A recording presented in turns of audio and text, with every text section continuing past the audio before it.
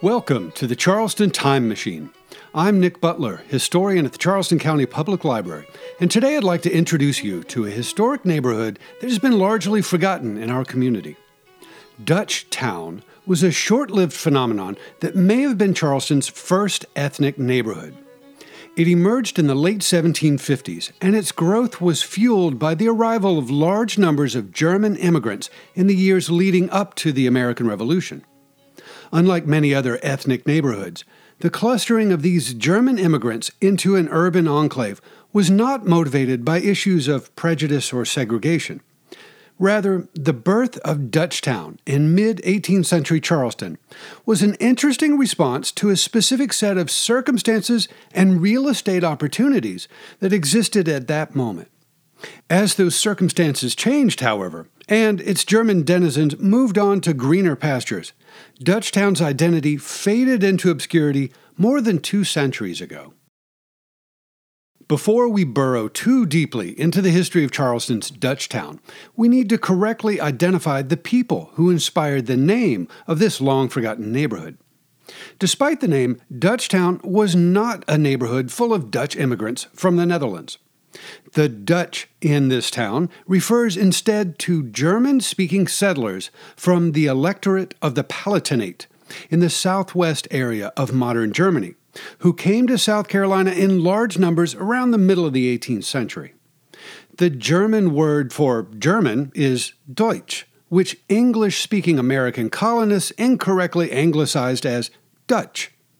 There were certainly legitimate Dutch settlers in early South Carolina, of course, but the inhabitants of Charleston's Dutchtown were every bit as German as the more famous Pennsylvania Dutch, who were, of course, really Deutsch. The story of Dutchtown begins in the middle of the 18th century, but I'd like to begin our tour of the neighborhood in the 1670s. Why? Because the physical location of Dutchtown is rooted in a series of mathematical errors made long before the first Germans arrived in South Carolina. Around the year 1672, a team of surveyors laid out the town we call Charleston on the peninsula between the Ashley and Cooper rivers. Their hand-drawn plan, which included a grid of streets oriented roughly on east-west and north-south axes, and more than 300 half-acre lots, became known as the Grand Model of the town. You'll find illustrations of the Grand Model of Charleston in a number of history books, and anyone interested in studying the physical development of the town needs to be intimately familiar with the Grand Model. As a map of the early town, however, the Grand Model of Charleston wasn't perfect. In fact, it was a terribly flawed document. It turns out that the surveyors who drew the Grand Model on paper in the early 1670s made some significant errors in their field work. That is, when they laid out the streets and lots on the ground with stakes and surveyors' chains, they made some serious mathematical mistakes. I'll save the details of that story for a later program. But back to Dutchtown. Because Charleston grew slowly in its early years, it wasn't until the 1720s that people began to realize that some of the streets and lots were not in the right place. Things started out all right on the east side of town against the Cooper River waterfront, but the surveying errors became more pronounced as one moved north and west towards the Ashley River waterfront. Throughout the 1730s, the South Carolina legislature discussed methods of rectifying these problems, but no actions were taken until the mid-1740s. Meanwhile, the earliest German Palatine immigrants arrived in South Carolina in 1732 and throughout the rest of the 1730s. Most of them moved inland to claim land around the newly created townships, but a small portion remained in Charleston. The migration of Germans was curtailed at the end of the 1730s, however, by the outbreak of a new war between Britain and Spain that became known as the War of Jenkins' Ear. In response to the renewed threat of Spanish invasion, the South Carolina legislature commenced building new fortifications around Charleston. Between the late 1730s and the late 1740s, new walls, moats, and bastions appeared on the urban landscape. At first, the legislature focused on expanding the fortifications on the south and east sides of the town, at White Point and along the Cooper River waterfront.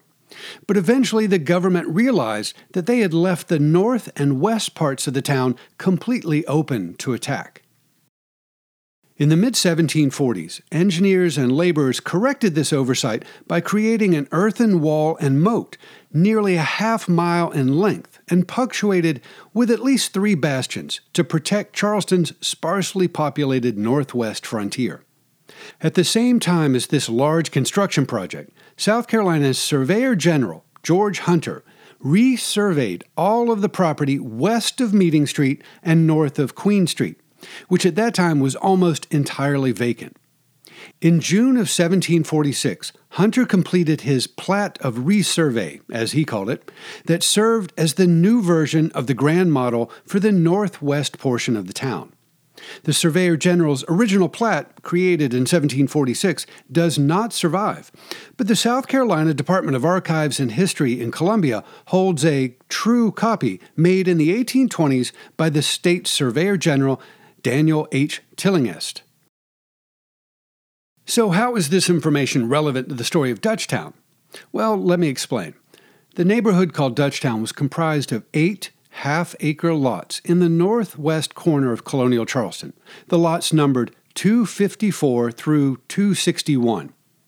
Now, if you open a copy of the grand model of the town as created in the 1670s and look for those lot numbers, you will find that they are not contiguous and don't resemble a neighborhood. Rather, the lot numbers that comprised Dutchtown only make sense as a continuous block of lots when you look at George Hunter's 1746 resurvey of that neighborhood. As I mentioned a moment ago, at the time of George Hunter's resurveying and the fortification construction in the mid-1740s, the northwestern part of urban Charleston was, in fact, pretty rural-looking. King Street certainly existed because it was the only road in and out of the town, but Archdale Street and the other streets in that neighborhood existed only on paper. In the wake of George Hunter's resurveying, however, the streets and lots were laid out anew and were ready for development. We're talking about a couple of dozen acres that were owned by a handful of investors. James Allen, for example, owned 4 contiguous grand model lots between King and Archdale Streets, numbered 254, 255, 260, and 261. Immediately north of Mr. Allen's lots, Richard Beresford owned 4 contiguous lots between King and Archdale Streets, numbered 256, 257, 258, and 259. To the north of Mr. Beresford, there were a few other lots, but they were either partially or totally obscured by the line of fortifications constructed in 1745. Similarly, there was some vacant land to the west of Archdale Street, but there was also a public powder magazine, a workhouse, a poorhouse, a public burying ground, and the southwestward continuation of the new fortifications. That area, around what is now Magazine Street, would be developed later, after the American Revolution, so we'll ignore it for the time being.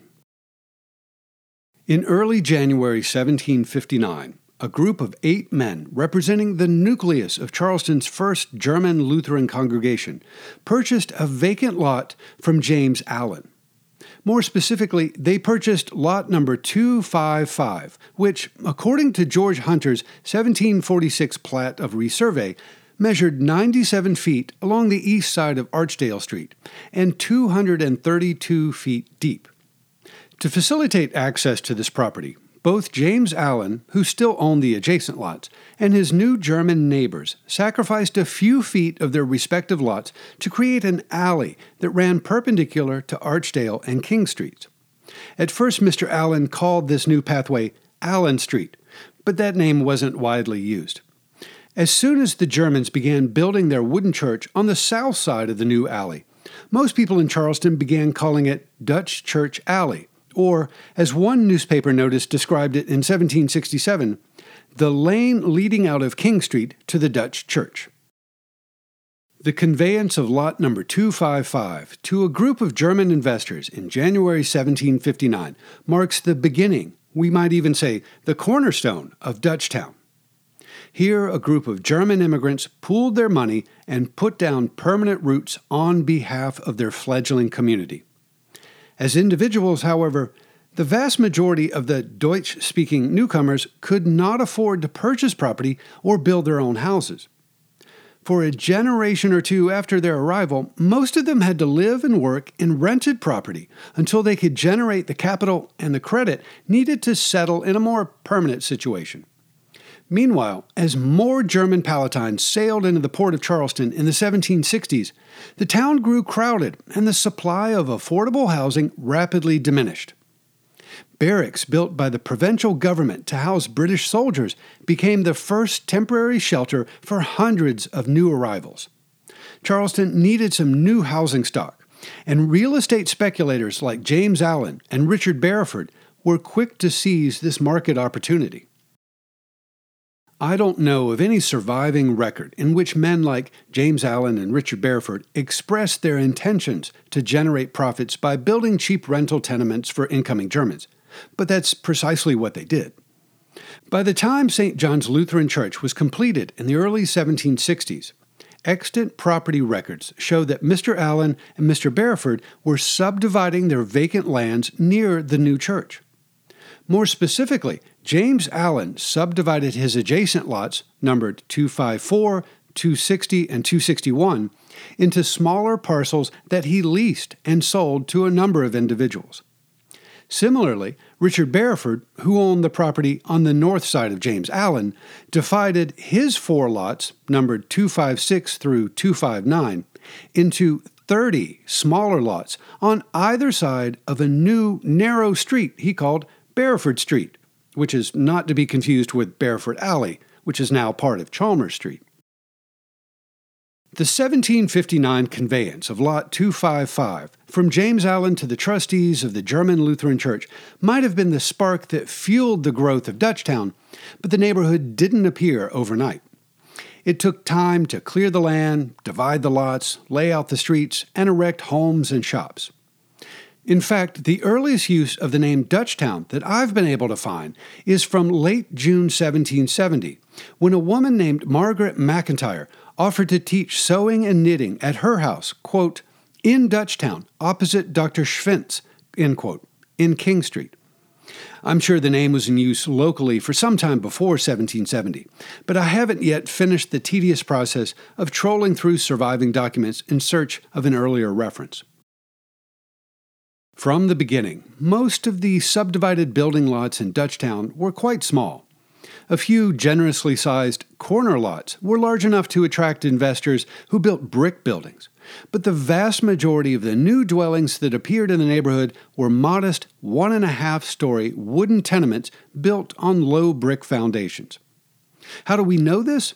Because a number of real estate advertisements in the Charleston newspapers of the 1760s through the 1770s actually described the buildings available for sale and for rent in the area between King and Archdale Streets. Similarly, there are deeds of sales and lease agreements recorded at the office of the Register of Mean Conveyance that provide valuable descriptions. In June of 1760, for example, the widow Elizabeth Collis leased a small vacant lot on the west side of King Street, just a bit south of the new Dutch Church Alley, to George Gardner for £10 South Carolina currency per year for 7 years. In exchange for this very low rent, Gardner promised to build and maintain one wooden tenement measuring 15 feet on King Street and 30 feet deep, 1 story high on a brick foundation with a Dutch roof. The interior was to measure 8 feet from floor to ceiling and 7.5 feet from the eaves of the roof to the peak of the roof. The term Dutch roof was commonly used in colonial America to describe what builders would now call a gambrel roof. That is, a sort of pentagonal-shaped roof profile rather than triangular profile, which provides extra headroom below the rafters and turns the attic into usable living space. Similarly, in February 1771 and October 1772, an agent for Richard Bareford advertised to lease several small wooden buildings in Dutchtown, all featuring similar proportions and Dutch roofs just like the house George Gardner was required to build in 1760. From these advertisements, and others from that era, we learn that German folks are indeed living in Dutchtown, and sometimes multiple families are sharing cramped quarters. Advertisements for goods and services tell us that this neighborhood was inhabited by bakers, blacksmiths, washers, coopers, and wheelwrights, among other tradesmen and women. In short, Charleston's Dutchtown, in the decade before the American Revolution, was a modest, bustling, working-class immigrant neighborhood just within the limits of the town. Dutchtown continued to thrive in the 1780s and 1790s, but the neighborhood was definitely changing. Many of the German families who had settled in the neighborhood in its earliest days were moving away. As immigrants became established and prospered, they acquired the capital and credit necessary to own their own property and to build larger houses elsewhere in town. The new neighborhood of Harleston, just northwest of Dutchtown, and the new boroughs just north of the city limits offered fresh opportunities for second and third generation families who could afford to move up in the world. You can get a good sense of the physical context of Dutchtown by looking at a map called the Iconography of Charleston, which was published in 1790 by the Phoenix Fire Insurance Company of London. This valuable map, which was based on surveys made in 1788, tells us that Dutch Church Alley, adjacent to St. John's Lutheran Church, was only 13 feet wide, while Bareford Street was 25 feet wide. Those two short streets, running east-west between Archdale and King Streets, are the only streets in Dutchtown at that time. A very similar map, published in 1802 within Negrin's New Charleston Directory, informs us that the old Dutch Church Alley had been rechristened as Clifford Street. It's unclear exactly when that change took place, but it occurred sometime in the 1790s, after Mr. John Clifford became the dominant landlord at the southwest corner of King Street and the narrow lane leading to the German church. Furthermore, Negrin's 1802 map includes two additional streets at the northern edge of Dutchtown. Approximately 130 feet north of Bareford Street, you'll find Swinton's Lane, a narrow thoroughfare cut through the property of Mr. Hugh Swinton, who acquired the lots numbered 262 and 263 on George Hunter's 1746 plat of resurvey.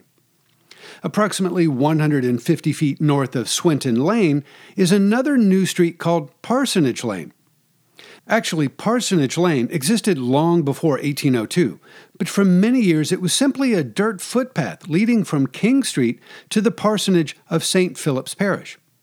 At any rate, in 1802, we can imagine that the locals extended the name Dutchtown to encompass everything from the south side of Clifford Street to the new houses and shops popping up around Swinton's Lane and perhaps even the south side of Parsonage Lane.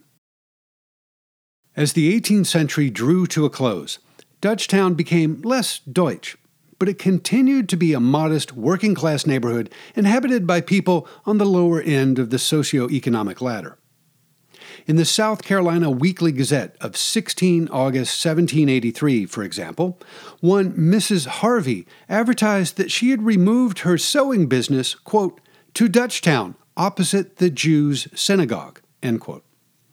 In the Charleston Morning Post of 9 November 1786, Anthony Jankowski advertised to sell 2 tenements in Dutchtown, one of which included an upper room, quote, which is the synagogue for the Portuguese Jews congregation, end quote.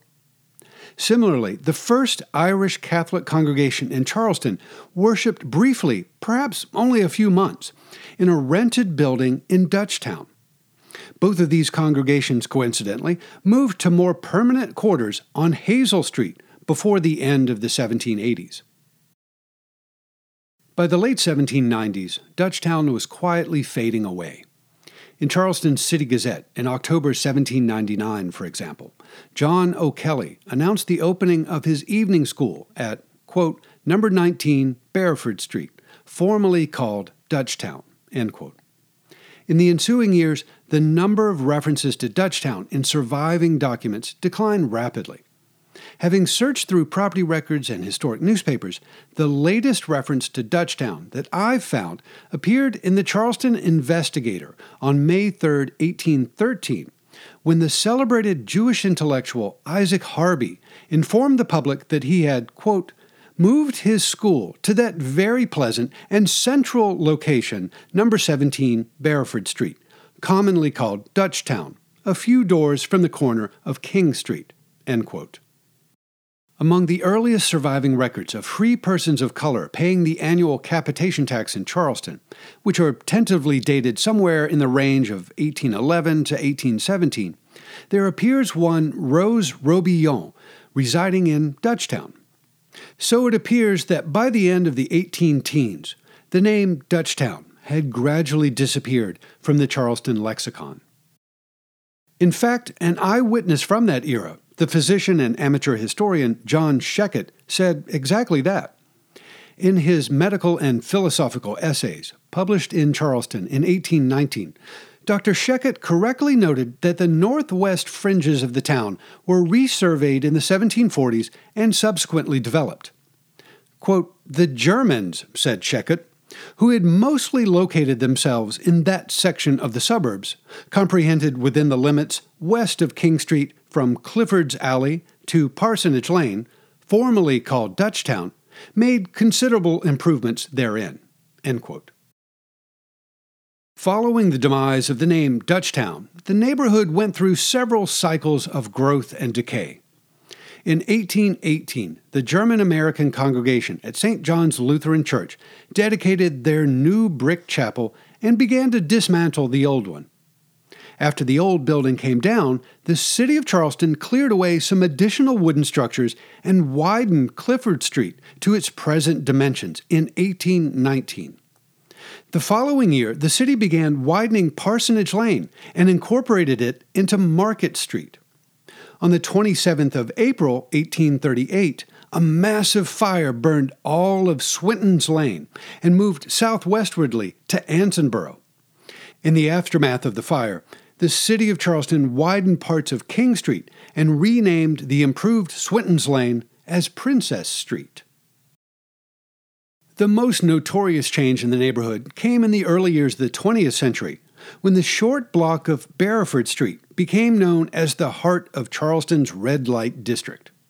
Everyone seemed to know that brothels and other houses of ill repute dominated the street, but the city did little to address the issues.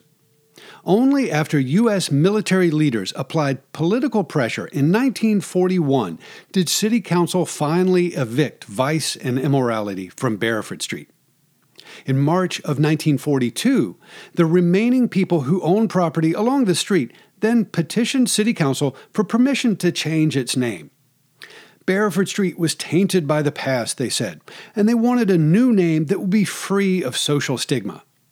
City Council agreed and started brainstorming about a new moniker for the street. Casting an eye around council chambers in City Hall, a member of council cited a plaster bust of Robert Fulton of steamship fame and suggested the name Fulton Street. After a brief debate, the motion was adopted, and that was the end of Richard Bareford's legacy. In short, Dutchtown was a small neighborhood, approximately 4 to 6 acres in size, that emerged in the 1760s as German immigrants flowed into Charleston and settled within the shadow of their Lutheran church. After the American Revolution, the neighborhood became increasingly diverse as new populations moved in and the original German inhabitants moved onward and upward. The name Dutchtown gradually lost its meaning in the early years of the 19th century, and by 1819 it ceased to be an ethnically distinctive neighborhood. During this span of 50-odd years, Dutchtown was a respectable but modest working-class community that served as a springboard for many valuable South Carolina families of diverse creeds and colors. Many years later, the neighborhood went downhill, so to speak, but that's no reflection on the legacy of Dutchtown.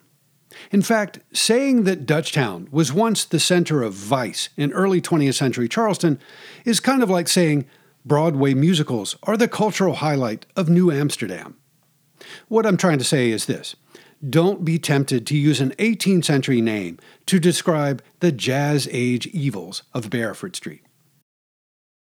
The original small homes and narrow lanes that once defined Dutchtown are long gone, but it's still a charming part of Charleston that hundreds of tourists see every day. Now that you know the story of the neighborhood, perhaps you'll be inclined to take a stroll around Dutchtown and see some familiar sights through a new historical lens. That is what the Charleston Time Machine is all about.